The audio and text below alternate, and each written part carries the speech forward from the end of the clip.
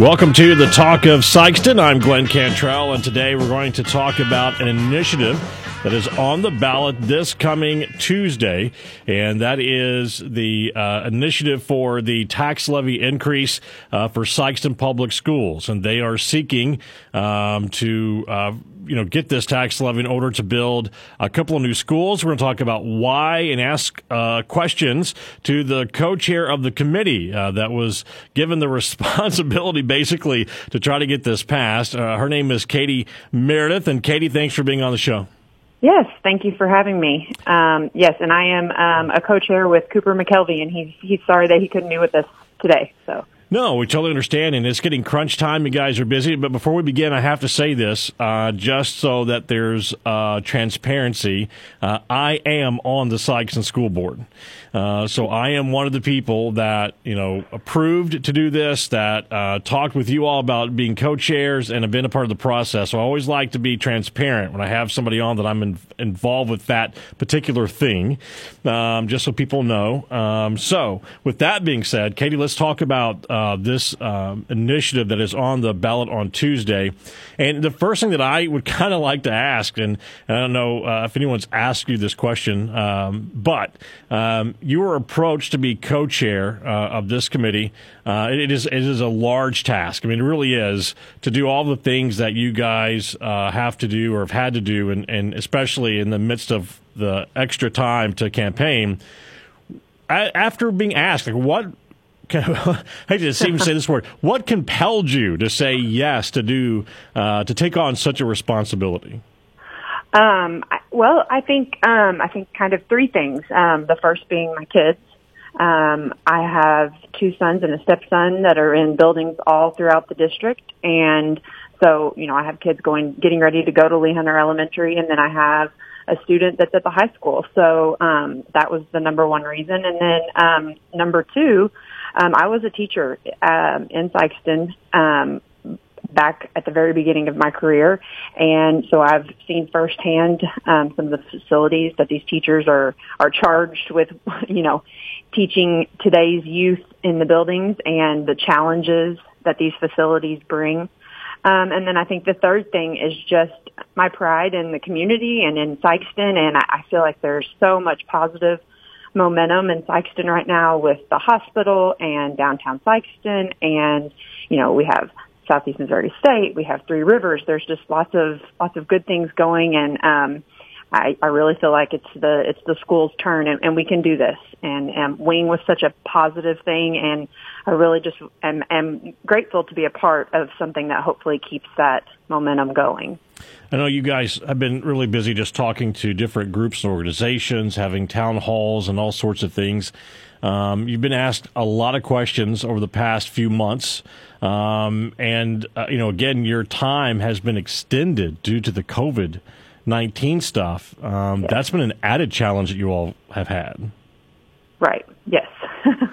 So how do you deal with that? I mean, give us some insight into a campaign like this when you have to extend essentially the campaign by about a month or so?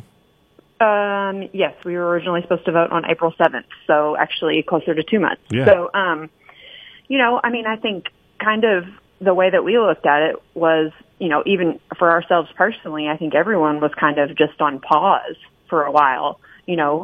Whether it, because you've got your kids at home and you're trying to work from home and you're homeschooling or your business is, functioning in a different way. So as a campaign, we kind of took a moment and just kind of hit pause because it wasn't what was on the forefront of anyone's mind, and it didn't necessarily need to be.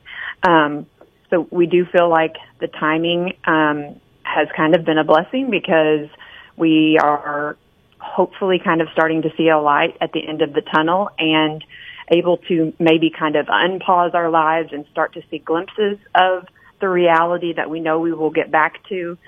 And with that reality, we're reminded and come back to, the need that we have, for this to pass. So, we kind of hit pause and let everybody kind of catch their breath and kind of get through this. And we know that it's not over and that we're still kind of in the middle of it, but we are kind of, lifting our heads up and looking to the future, and that's kind of gotten us to where we're at, I would say, today. Well, and I think one of the things, too, that you all have done with the recommendation to the board is to delay some of how this is going to be implemented because of COVID, because of the economics that's been going on within our community and our country and so on, so that it's not all coming this particular year.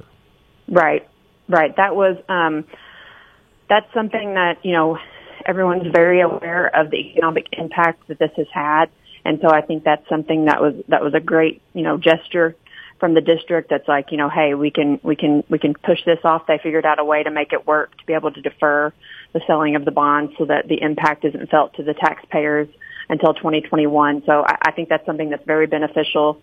And hopefully will give people a chance to be able to kind of look a little bit into the future and know that things will hopefully be that much closer back to normal by then. So, and I think something you kind of alluded to as well is that, things still continue. Life still goes on. We still have a school system that's going to be back to normal at some point this next school year, that's going to have the kids in these buildings, and these are buildings that really need something done, whether that be a brand new building or whatever.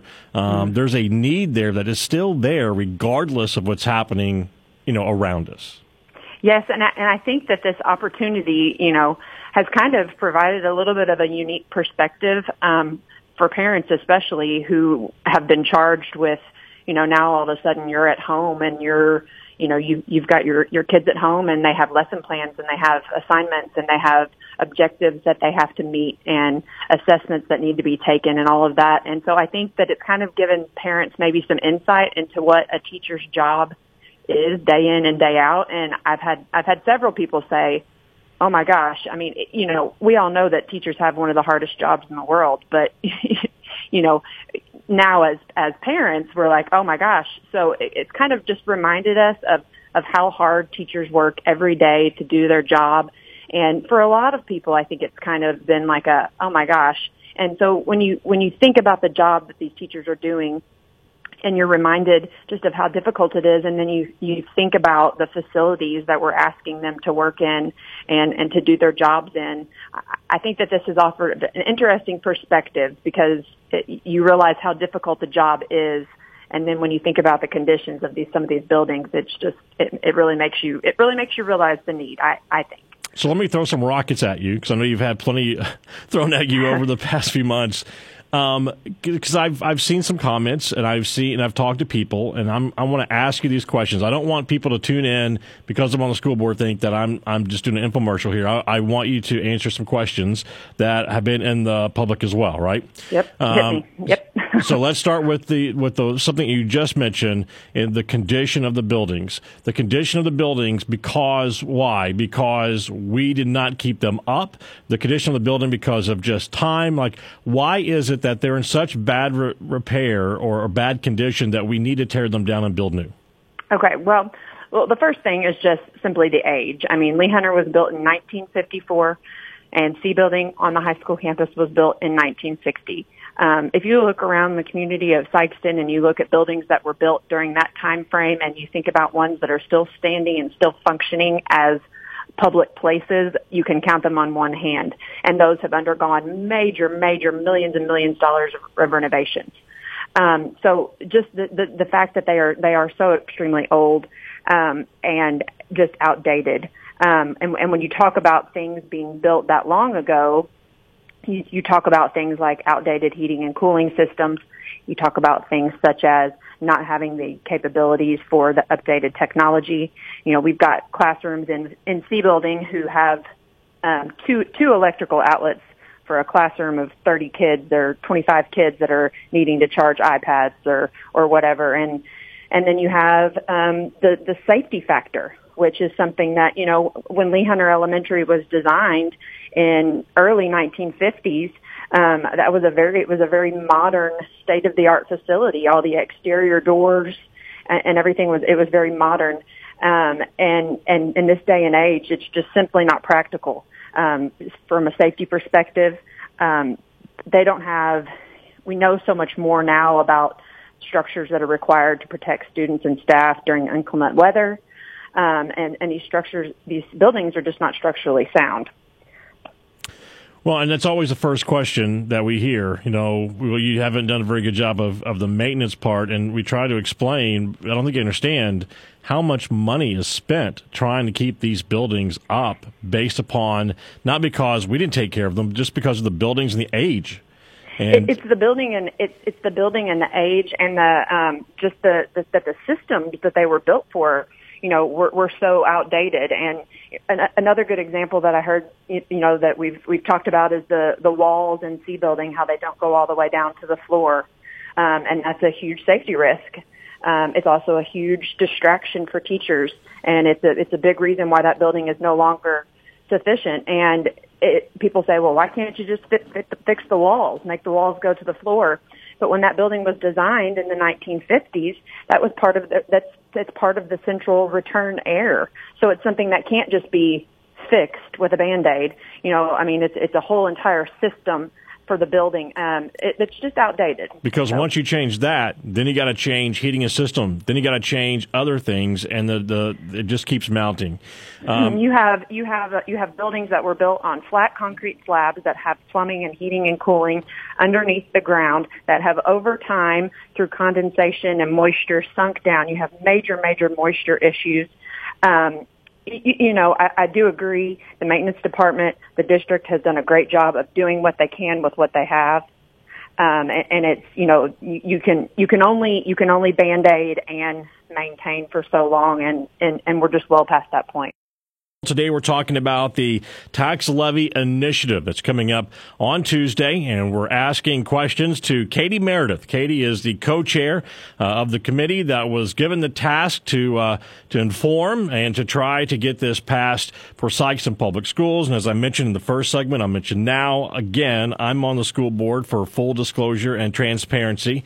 But I'm trying to ask questions, though, that I think that people want to know. And we talked about the first main one, which is, the building factor and whether or not they were maintained properly and things of that nature. I think the one thing that I want to focus on now, Katie, if I might, is how by building new buildings, C building and Lee Hunter are the ones that we're really talking about here. Mm-hmm. How does that help with safety? Several ways, actually. Let's start with C building. C building is the math or the social studies, English, language arts, also has the library. When you walk out of A office, the cafeteria, it's directly straight behind there. As everybody knows, our high school is an open campus. Recently, the math and science building was moved. It's over to the right. And what they're going to do is they're going to put this new C building kind of in between the math and science and the A building.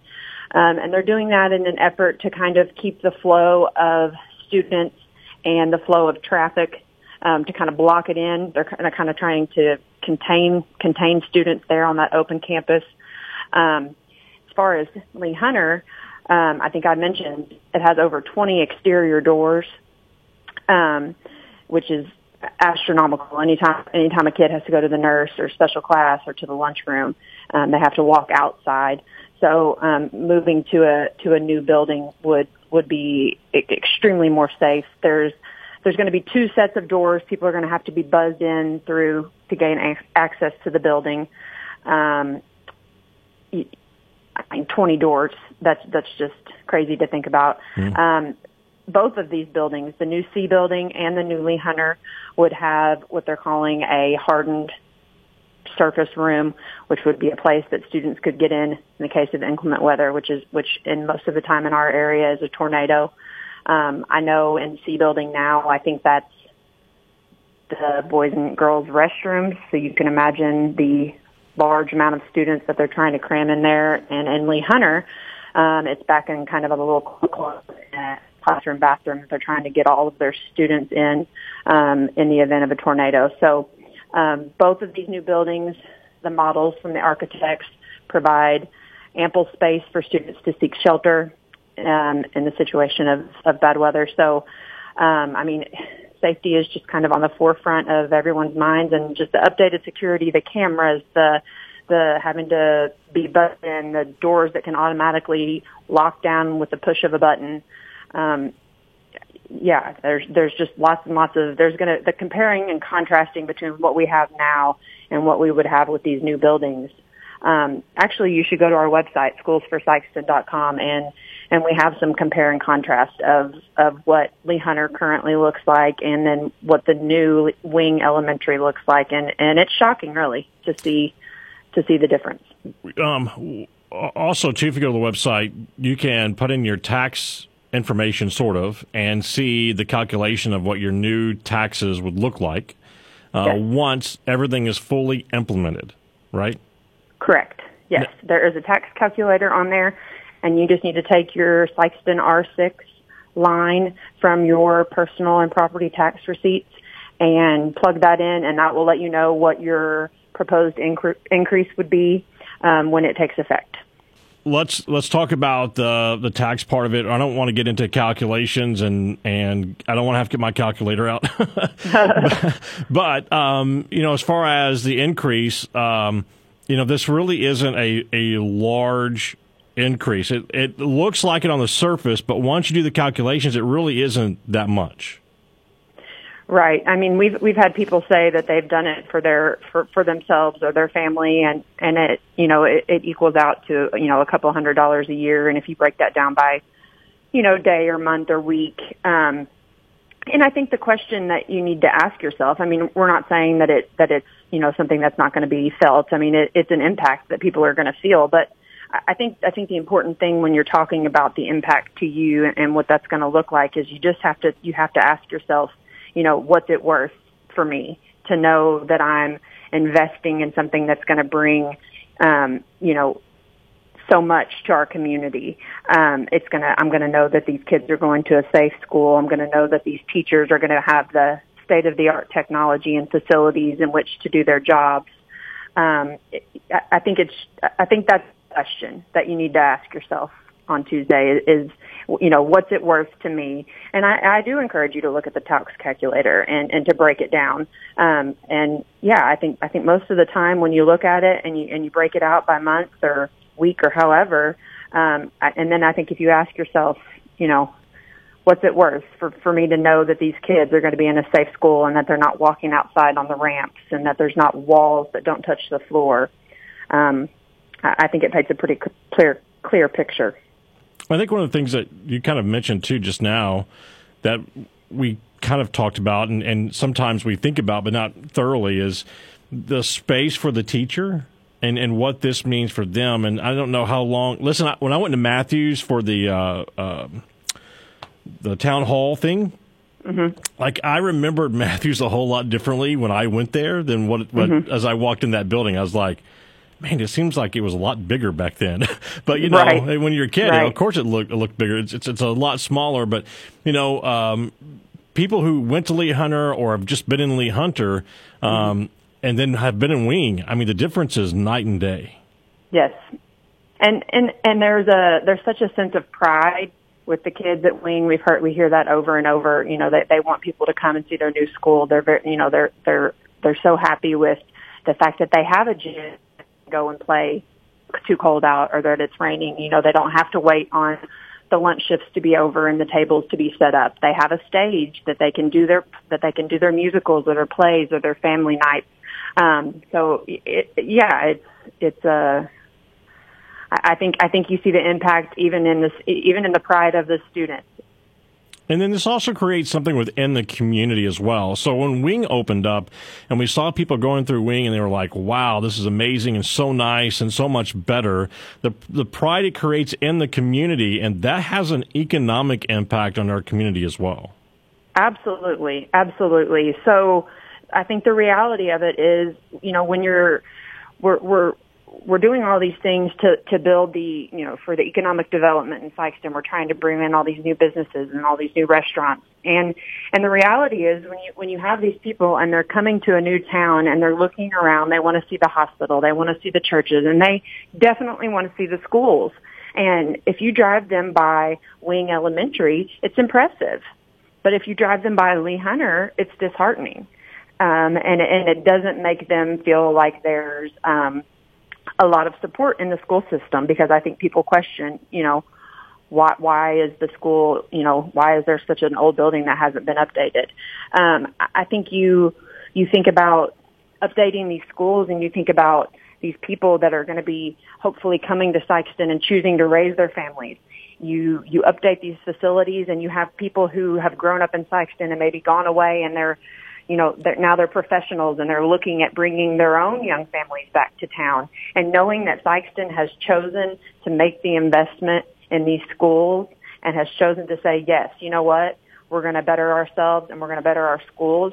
As a young adult, as someone looking to where I want to raise my family, that's a choice I would want to see a community make. You want to see your community support your schools. And I think I said this before, there's so much positivity in Sikeston right now, with the economic development and downtown and our association with the universities, and so much positivity. And it really is, it's the school's turn, and it's time for Sikeston to step up and support our schools. And in turn, it's supporting the community as a whole, as you said. Well, Katie, thanks so much for being on the show, and good luck on Tuesday. And, of course, obviously, I hope that it passes. And you all have done have had such a tough task, and have worked really hard, and we really appreciate it. And I thank you again for being on the show today.